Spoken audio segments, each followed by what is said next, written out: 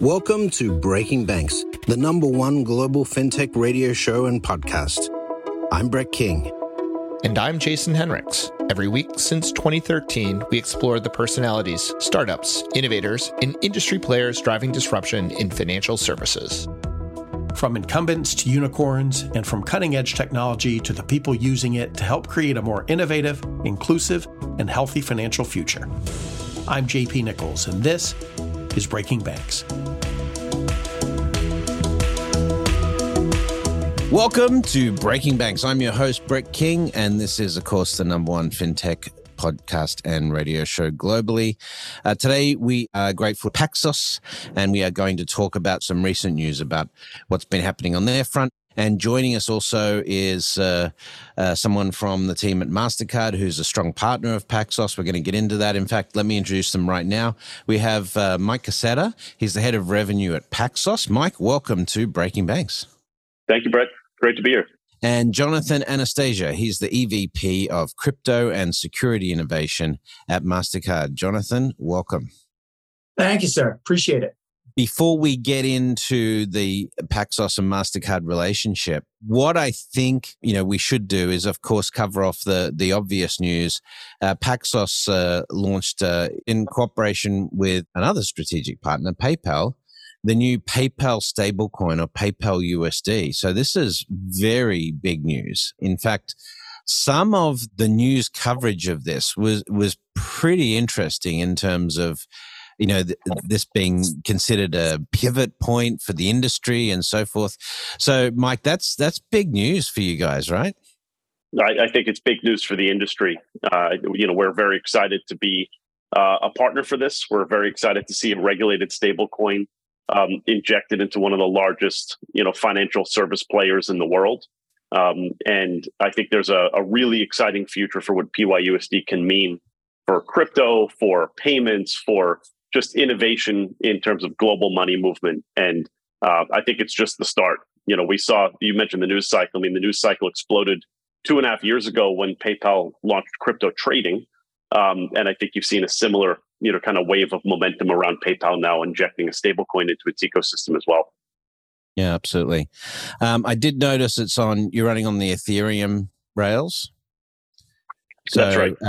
And that makes sense given the stability of Ethereum and also the fact that there's a whole lot less speculation on Ethereum than some of the other digital currencies that we've seen.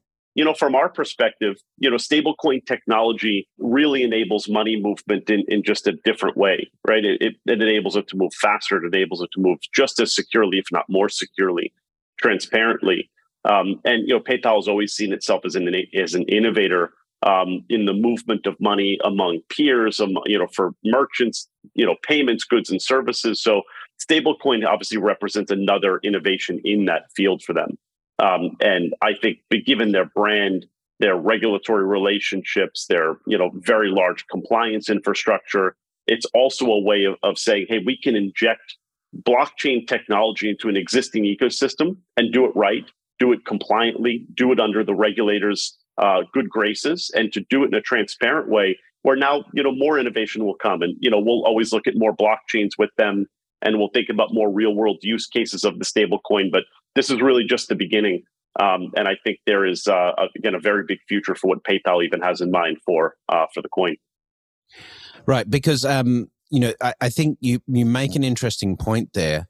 Everyone's going to focus on the stable coin piece of this, but, particularly given the recent regulatory attention on, digital cryptocurrencies and stable coins and so forth, and the SEC's categorization of those and the Fed jumping in on it and so forth, that you really have to have your T's crossed and your I's dotted when it comes to the infrastructure component of this now, because financial services is critical infrastructure in the States. So you talk about this regulated blockchain infrastructure. So can you just help me understand, from other stable coins that we've seen, how does your blockchain infrastructure differ? Yeah, so I would say Paxos is probably the safest and definitely the most experienced stablecoin issuer in the space. Protecting customer assets has been core to the mission, and protecting customer security has been core to Paxos's mission for a very long time. And we only launch products with oversight and regulation from a prudential regulator. And I think that really differentiates, our stablecoin products from many others. We're the most experienced issuers of regulated stablecoins today. We have the largest issuance of regulated stablecoins in the world, combining both PYUSD, USDP, and even previous white labels that we had launched. So, what's probably most important to an end user and even to a platform partner like PayPal or MasterCard or whoever, right, is that their users and their customers' assets are 100% safe. And we can only operate the stablecoin under the guidelines and the mandates of the New York Department of Financial Services oversight.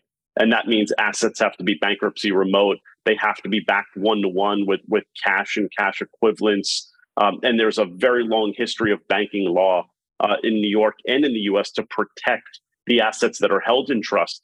And I think that type of security and stability really goes a long way to saying this is not just a stablecoin used to buy Bitcoin or used to buy crypto or to be in DeFi. This is really a financial asset, and it's meant to serve as a very pragmatic financial asset for the end user as well. I just want to add to that, Brett, because I think what Mike just described, and I think is key to the growth of the entire ecosystem, right? This is exciting to me that Paxos is leading it. That's what led us to our partnership with Paxos as well. The fact that they are regulated, compliant, have the highest level of safety and structural standards in the way they build things. So if somebody was going to bring this, as PayPal with potential hundreds of millions of users doing it and being involved in the community and the ecosystem, seeing that Paxos underpins it, I think is going to be tremendous for the growth of the community going forward. That's what's exciting to me, right? It's the idea that now millions of people have access to be involved in the ecosystem in a safe and compliant way. And I think that underpinning is a key component of Paxos and why we're really happy to see Paxos going forward with different partners in this way. Absolutely. Hey, Mike, you talk about regulated and, regulation of stable coins is a fairly recent, in the United States, at least, is fairly recent.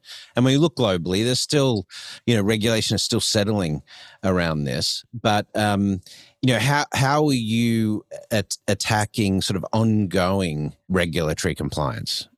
Given the goalposts have been moving, Yeah, it's core to our business. Regulation is not a nice to have or a goal for us. It's literally the way the business has operated since day one. Paxos was the first regulated crypto exchange in the world, launched in Singapore. First bit license issued by New York State was given to Paxos. First digital asset trust in the United States was Paxos. So to us, it has to be a core to how we operate. And although regulations change, regulators change, they tend to come back to the same core aspects, which is protecting, users, financial assets, protecting their security and ensuring security is part of the way any, platform operates. But also that this is being done in a transparent way for the likes of compliance and risk, and that at the worst, it operates like an existing dollar today. But really, it should operate even more advanced than a US dollar can today. And I think you see advanced levels of security and compliance built in the crypto ecosystem, specifically with stablecoin, that goes even beyond what we see in the fiat world.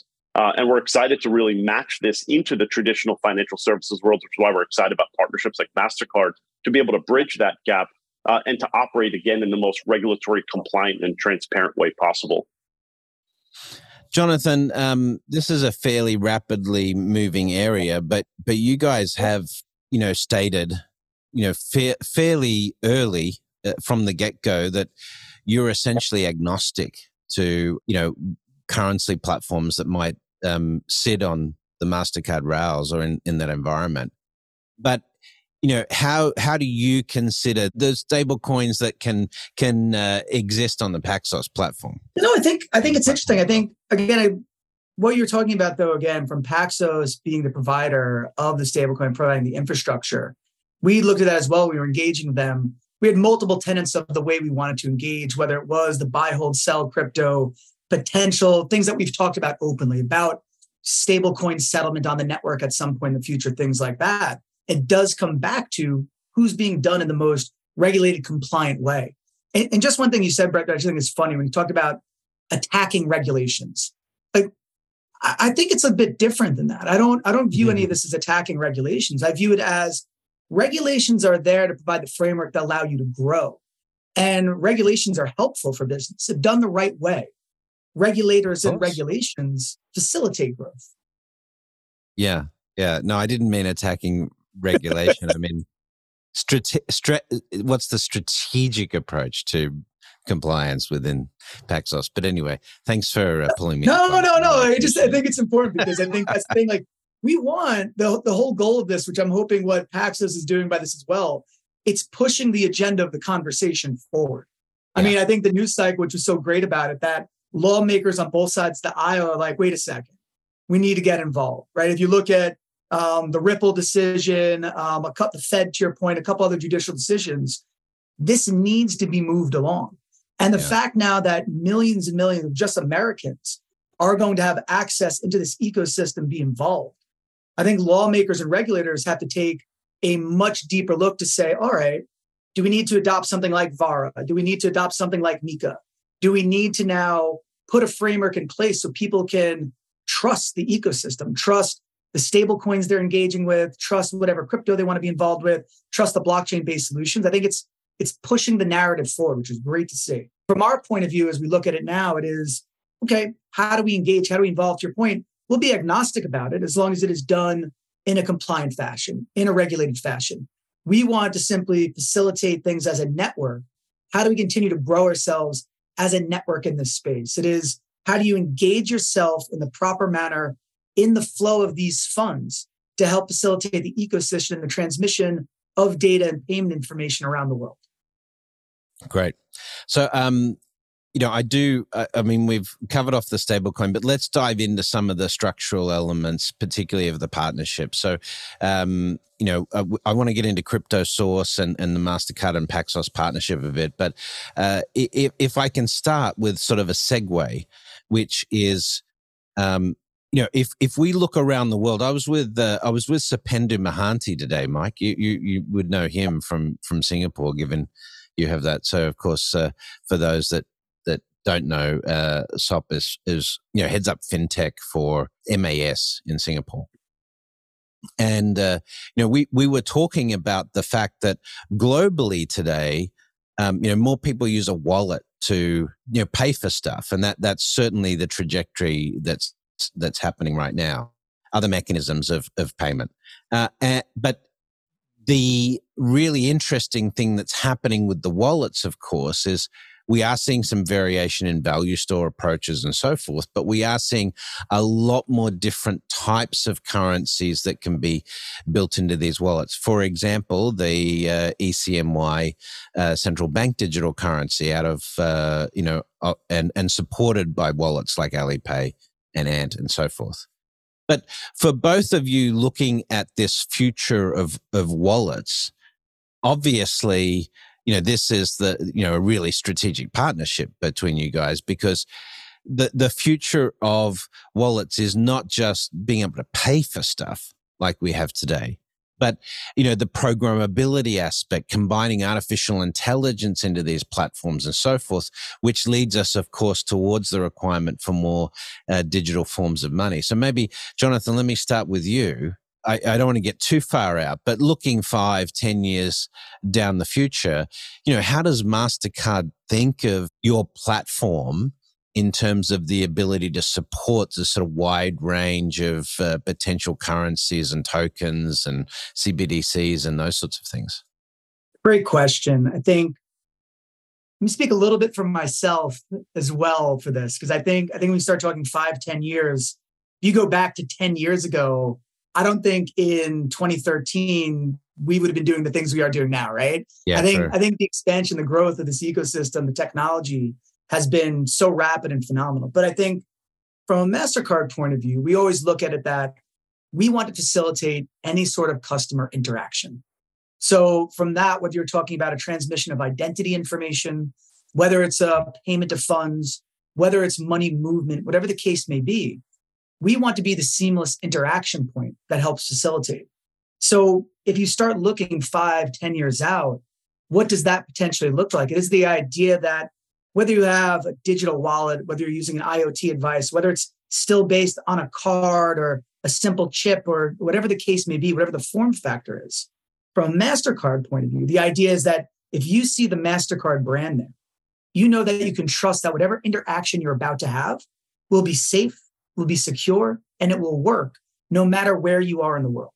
So now if you start to think about that, the natural state of where blockchain and the technology goes to is that interoperability, is the global connection, is the fact that everyone should be able to engage with it. It's going to take us time to get there, but what we've done strategically over a period of time is say, sure, we've laid, the pipes under the Atlantic Ocean 50 plus years ago. We have the card network. How do we continue to start overlay different abilities and networks on top of that core competency? So as it goes from card, then we start to engage in real-time payments and further into the account-to-account payment side, now into on-chain activity.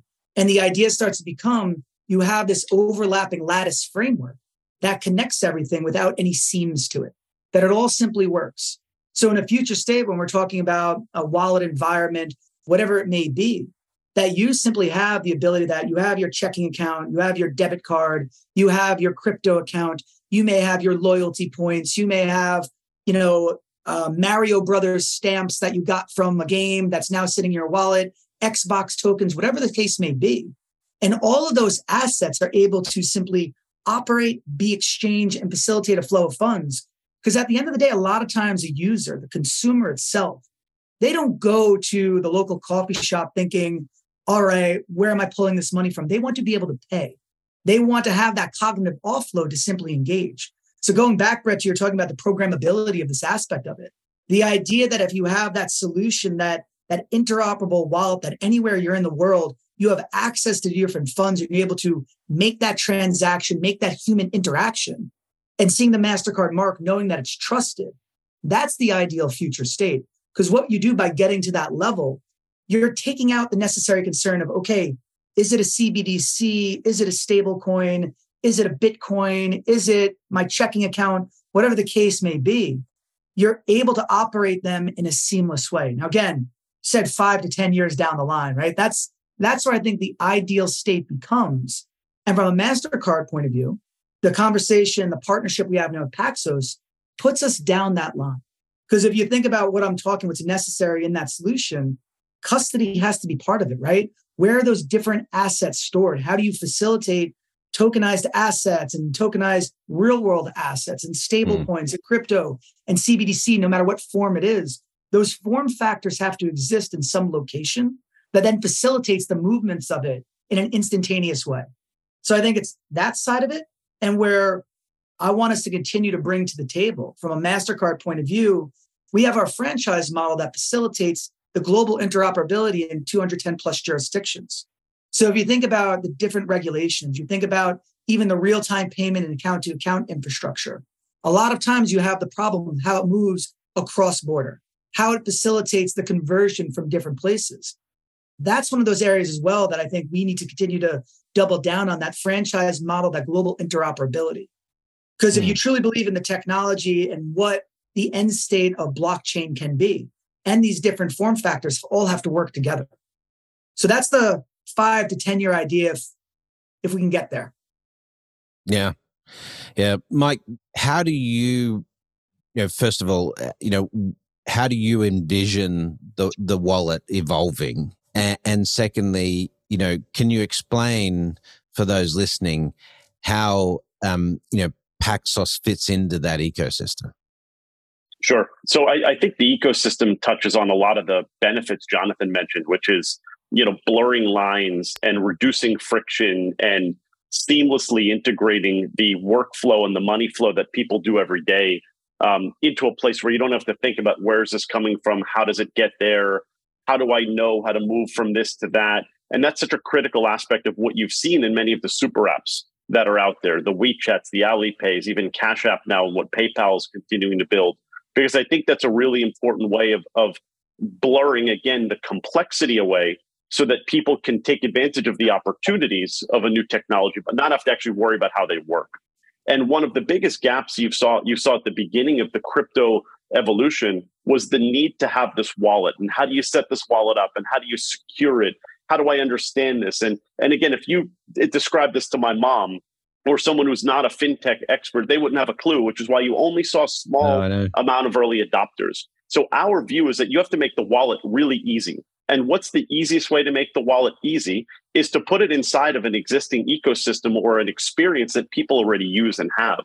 That could be their bank. That could be their brokerage account. That could be their peer-to-peer money movement account. And the partnership with MasterCard is about helping be able to offer that wallet capability to store, to buy, to sell, to transfer, to hold, right, in the most integrated, seamless way possible with an institution or a partner that the user already trusts. And I think one of the best ways to overcome the knowledge gap that drives innovation, right, to get people into the innovator curve is to, again, attach it to as many existing workflows and existing places that they're already using and know how to use. And I think that's what the partnership is meant to do. Over time, you will see a proliferation of wallet types, identity types, identity that becomes portable, right? So you don't have to log digital into asset 10 different wallets. Yeah. Yeah, and those assets, Brett, can be, as Jonathan mentioned, it could be a Bitcoin, it could be a dollar, it could be a Singapore dollar, it could be a digital image, it could be the title to your home. Yeah. So that's an exciting world where all of that is controllable from a centralized, easy to use interface. Because I like Mike's point, I think was really key, attaching it to where people already are interacting. Right. So that goes to the core component, I think, when you're asking, Brett, and back to the partnership with Paxos, the idea that I have my Citi mobile application. Right now, I open it, I see what's on my debit card, I see what's on my credit card. How easy is it to then say, all right, I want to buy crypto, engage right there, facilitate, turn it on, do it. It's that native experience that you're in. And to Mike's point, when your dad calls you up, and I'm sure we all use this sort of example, like if my dad calls me up and he's on vacation, he's like, hey, I just bought something from, cryptohottake.com. Is that okay? I'd say, no, Dad, you probably shouldn't have done that.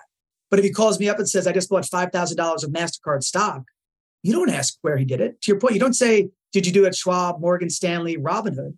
You just expect them to be able to interact. So taking away that thought of, to Mike's point, like the non-early adopters. So they are simply in a comfortable zone of where they normally interact.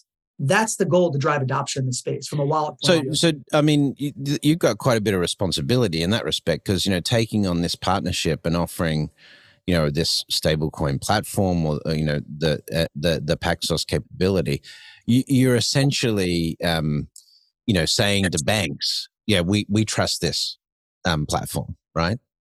Yes. And banks are increasingly interested in sort of getting these capabilities. We're not going away.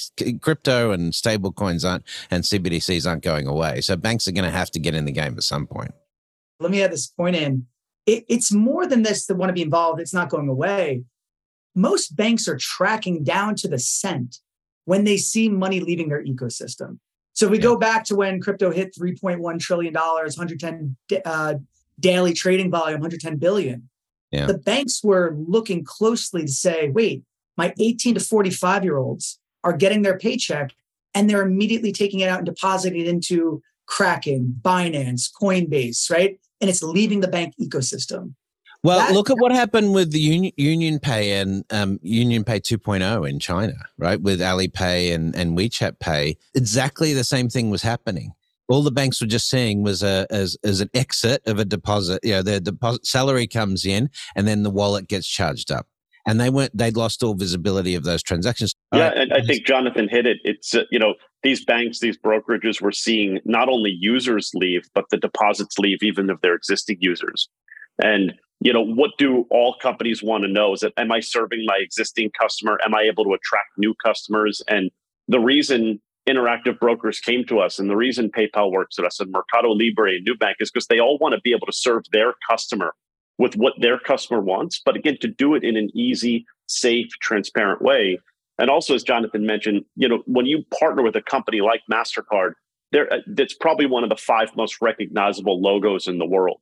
And that logo means something and it conveys something. And to attach that to a new space, I think is a very important kind of like sanctioning of it to say, hey, this is almost blessed as secure and as upstanding. And that puts responsibility on all of us. But we want to do this again in the way that regulators deem safe, that users deem safe, because that's the only way this becomes a mainstream adopted product type and technology across many industries. Again, not just the native crypto users and the native crypto apps.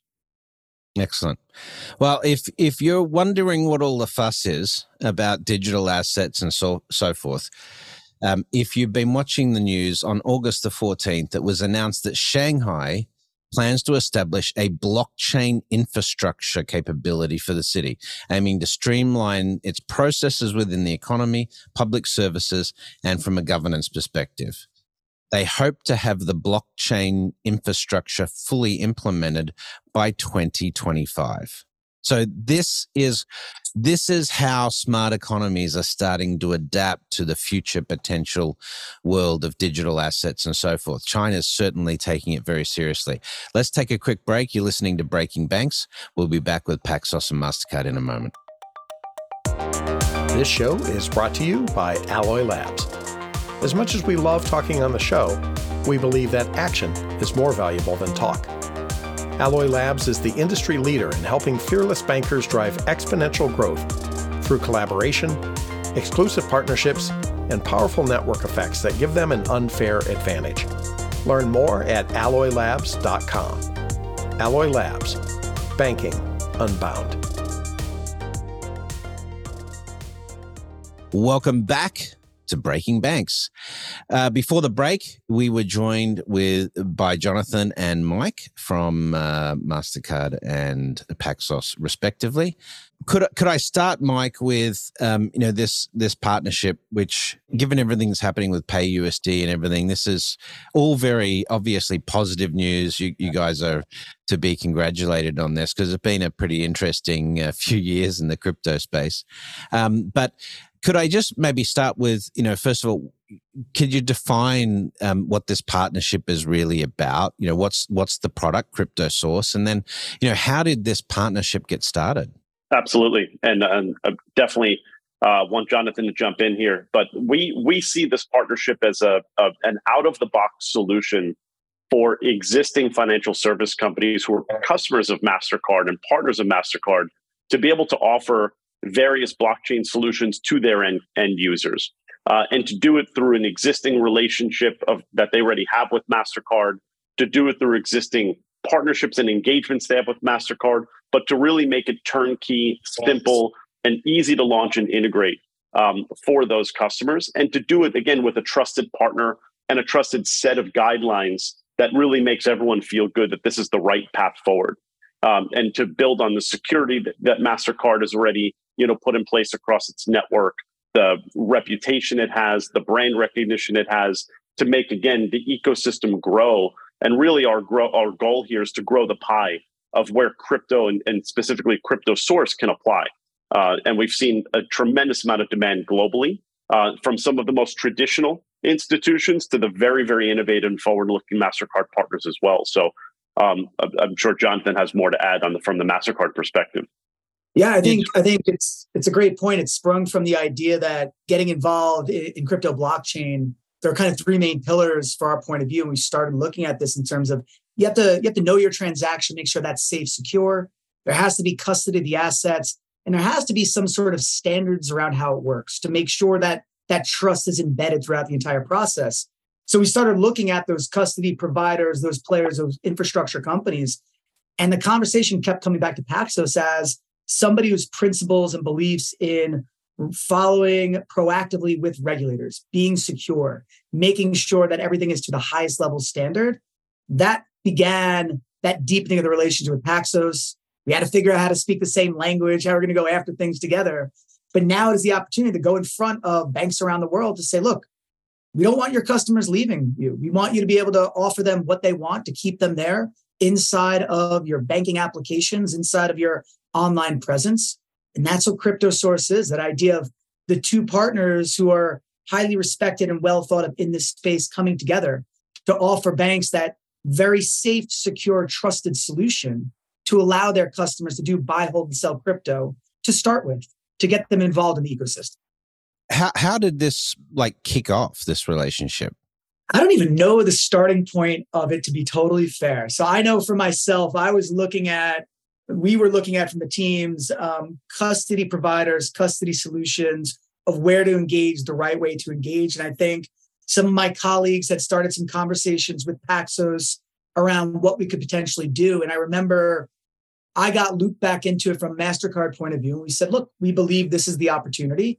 This, I think at the time we probably called it custody as a service or something like that. And it was this idea that this is the player we want to work with. How can we do it? And I remember walking over, our offices actually in New York City are like 2 blocks away. So I remember walking over to the Paxos office. We got in a room with one of your technology architects, Alex on the partnership team. And we just sat down to say, what is the use case we're going after? And what we did was we tried to cut off all the nonsense, the noise, and find the signal to basically say, what is the simplest, easiest use case that my father's going to understand? You get that simple solution, you get that great product, and people then start circling around it. And that's what we did. So I don't know how the initial conversation started, but I think it's fair, Mike, that we were probably waffling a little bit about what to do.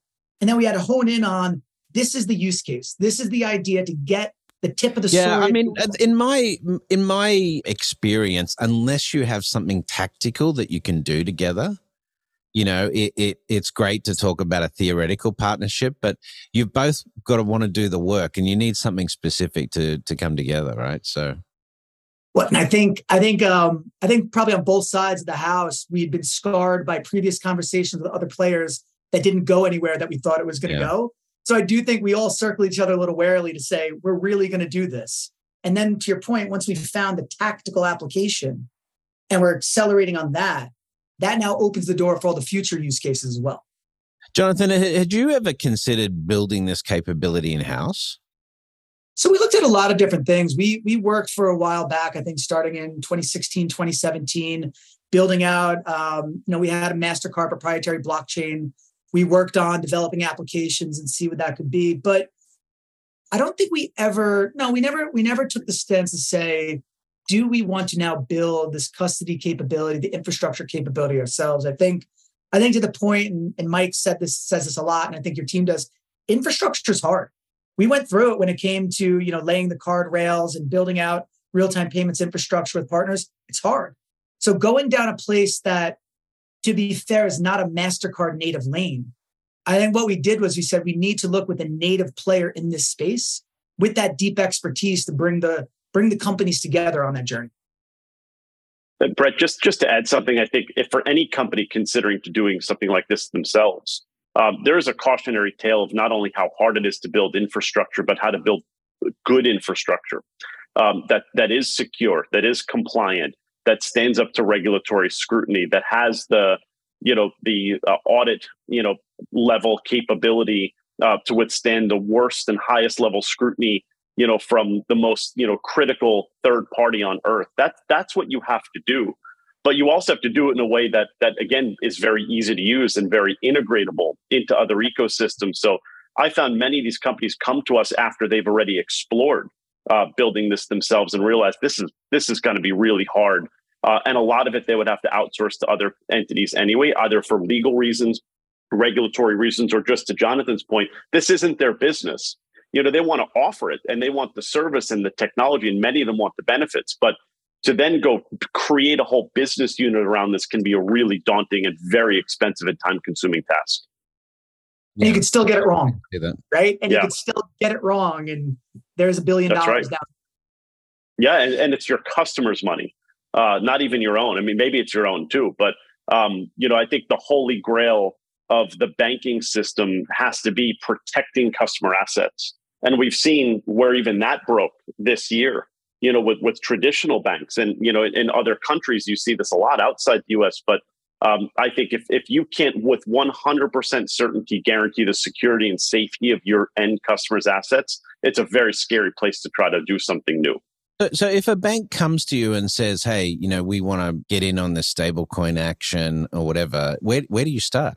So typically the recommendation we would give is, as even Jonathan said, you start small. You start with the specific use case that offers the biggest leverage value to your end users, and or even to your own economic model, whether that's hold balances, attract new users, get a higher share of wallet, keep more of the direct deposit flow, whatever those guidelines are that you're trying to kind of chart down.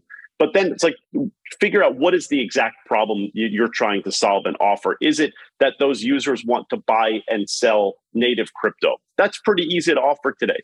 In a compliant way, very easy. Maybe a MasterCard partnership also then wants someone to be able to pay, with crypto. In Latin America, for example, 10% of crypto transactions across the MasterCard network are used to buy goods and services, right? That's not normal in a place like the US or even in Europe, but in many economies, that's real. And that's a real value add, especially in the countries that have hyperinflation in their own currency. I'd say the third is maybe you want to offer just cross-border payments or a simplification of FX or, simplify supply chain payments. And this is a place, for example, where MasterCard works really well, not just with its banking partners, but also with its business customers. It's very large corporate customers. So I would say start small, start simple, and make sure that above all else, it's being done in a regulatory compliant way and a very, very security focused way. Otherwise, all it will do is just cause problems. You do keep emphasizing the regulated side of things.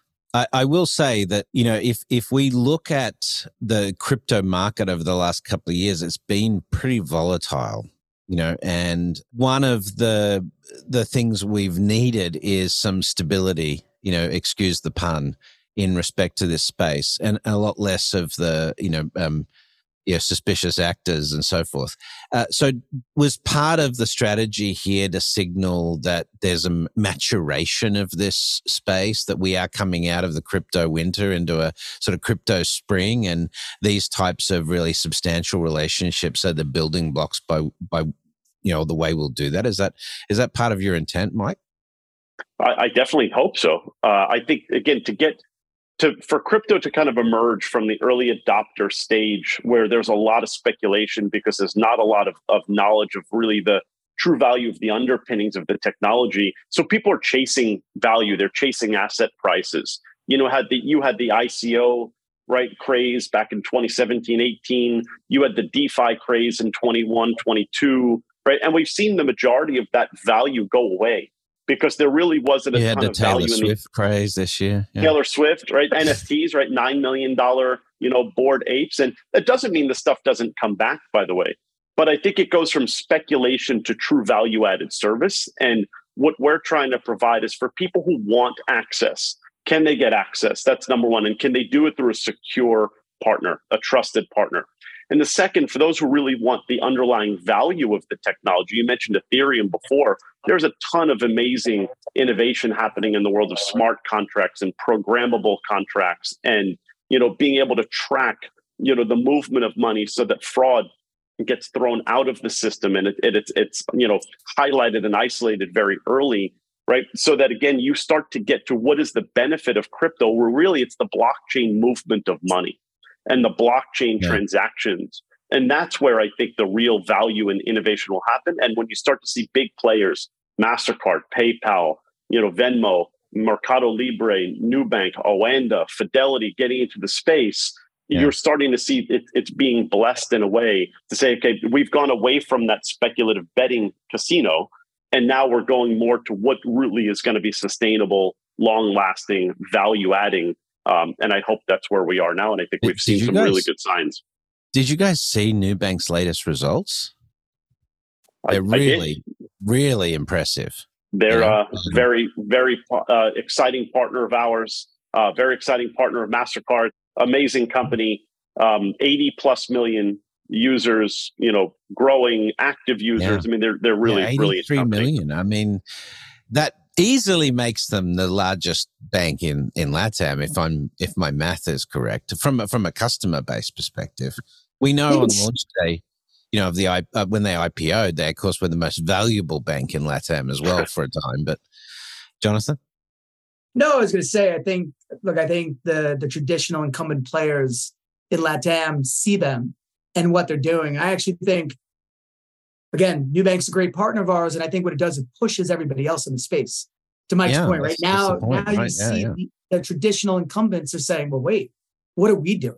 What are we going to do about it? And to Mike's last point, when he's describing it, I agree with everything he said.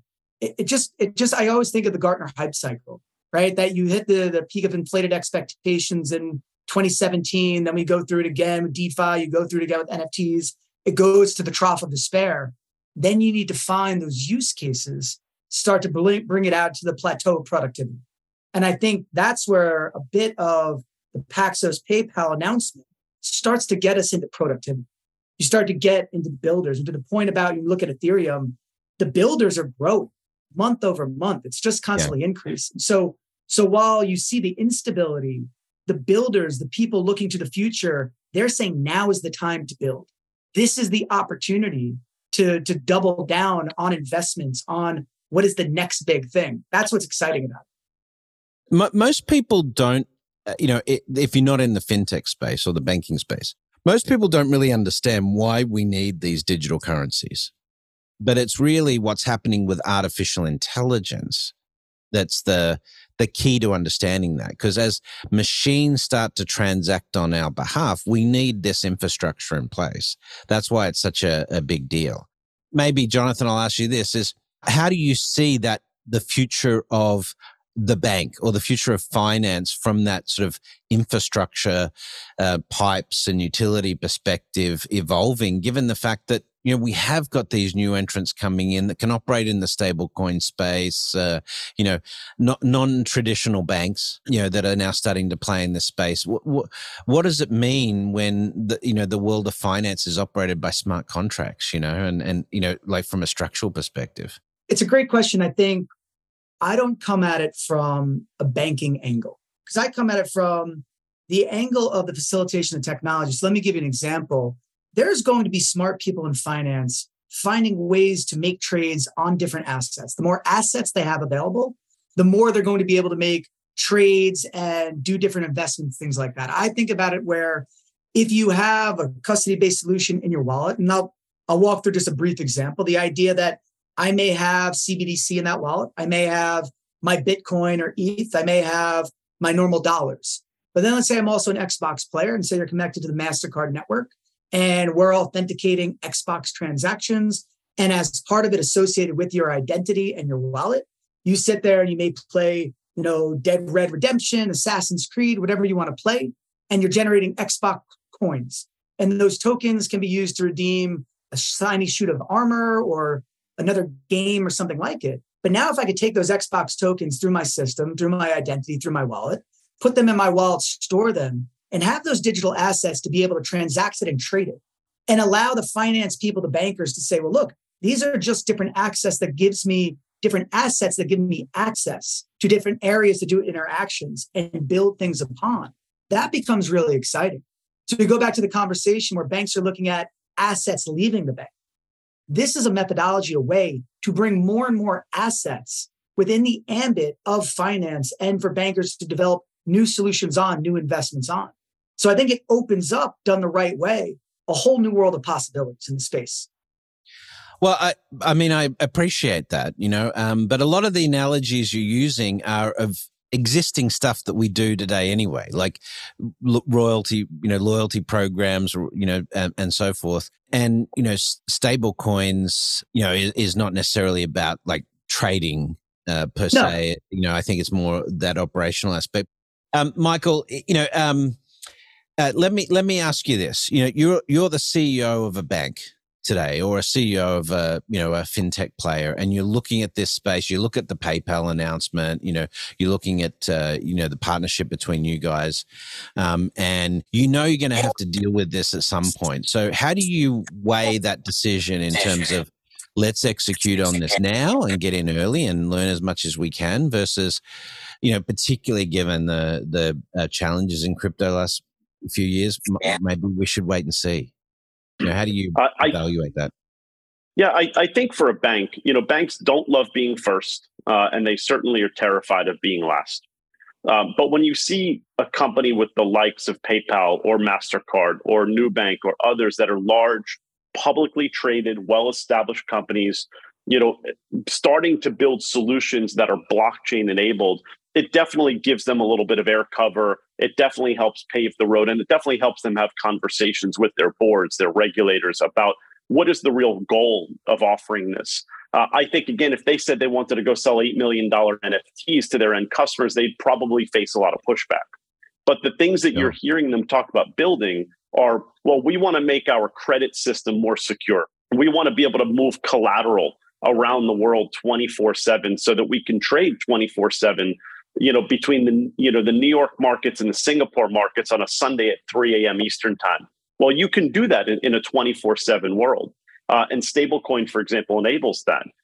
For MasterCard that wants to be able to settle with its merchants potentially faster, or to do intraday settlement or micro settlements, that becomes enabled, through blockchain.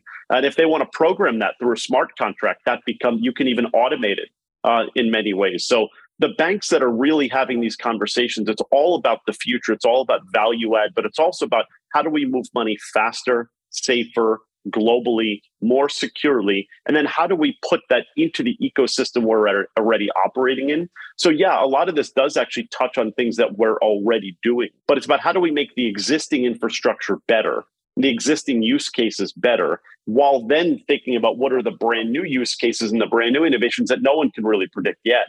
But right. As you keep moving, you start to open up your mind, right, to all the different possibilities. And I think, this is a great time for banks to be able to say, how do we build for the future? How do we get to the 24/7 global economy we've all talked about for 20, 30 years, right? Thomas Friedman wrote The World is Flat, I think, in 2000, right? It's still not flat and it's still not 24/7, but I would like to see us get there. And I think these types of partnerships really help build those inroads. All right. Well, so let's finish off with this then. I mean, you guys have started this process. Where would you hope this leads? Give me a view a few years down the track. Where do you hope this relationship has taken us? Well, you go first, Mike. All right. Well, I hope we get married, right? I hope, I would say, and to use the analogy almost like I think right now we're engaged, right? We're saying we're committed to each other. We want to see this grow. We definitely want to see, progress and traction. Where do we see the partnership going? We would love to just be able to have a continuous, engagement from the customers that are sitting in the MasterCard ecosystem. We also want to be able to take a lot of the fintech innovators and the e-commerce companies that are coming to us and looking to build brand new solutions and connect them to the MasterCard ecosystem that already operates and that they're already partnered with. But to me, the real success here is that all of the participants, the banks, MasterCard, Paxos, the end users, really ambiguate away the lines.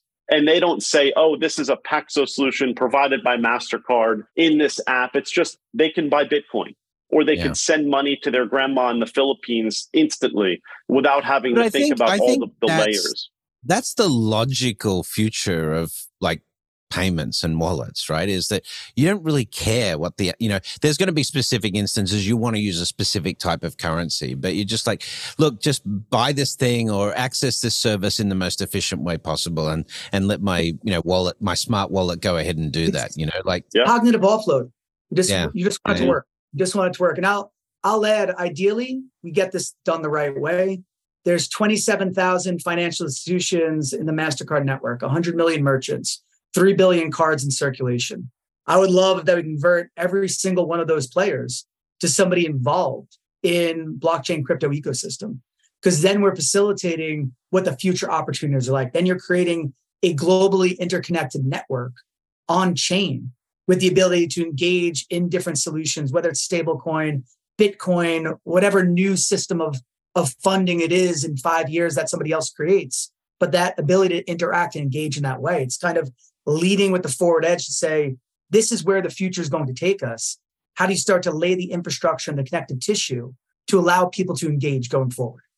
Absolutely. Well, it's been really interesting, guys. We've got into some really interesting discussion. I like getting a bit futuristic on this stuff. I'm sure you guys can tell. So how do people find out a bit more about the partnership, about how to get in touch with you, about CryptoSource? Where can they go, Mike?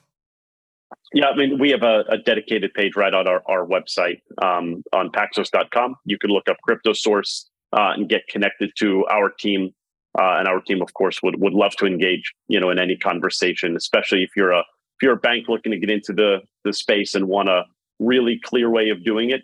I would say come directly to us, and we're happy to point you in the right direction. Fantastic. We have a special URL for you guys. It's www.paxos.com. That's PAXOS.com/breakingbanks. So Great. Check it out. Please support Paxos in this. And Jonathan, in terms of sort of the partnership work that you're doing generally, is there somewhere people can go to find out more about MasterCard and, partnerships like this?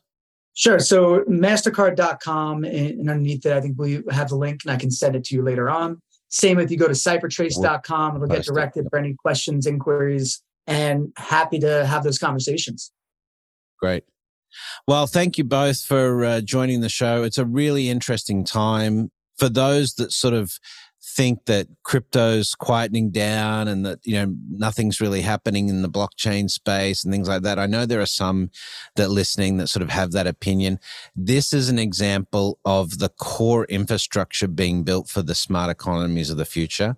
And it's not going away. This is just about experimentation and innovation till we get it right. And you can see the recent regulatory environment stabilizing around this and so forth. What's happening in China with the blockchain and CBDCs and partnerships like this are really important in building, creating those building blocks so we can do this stuff safely.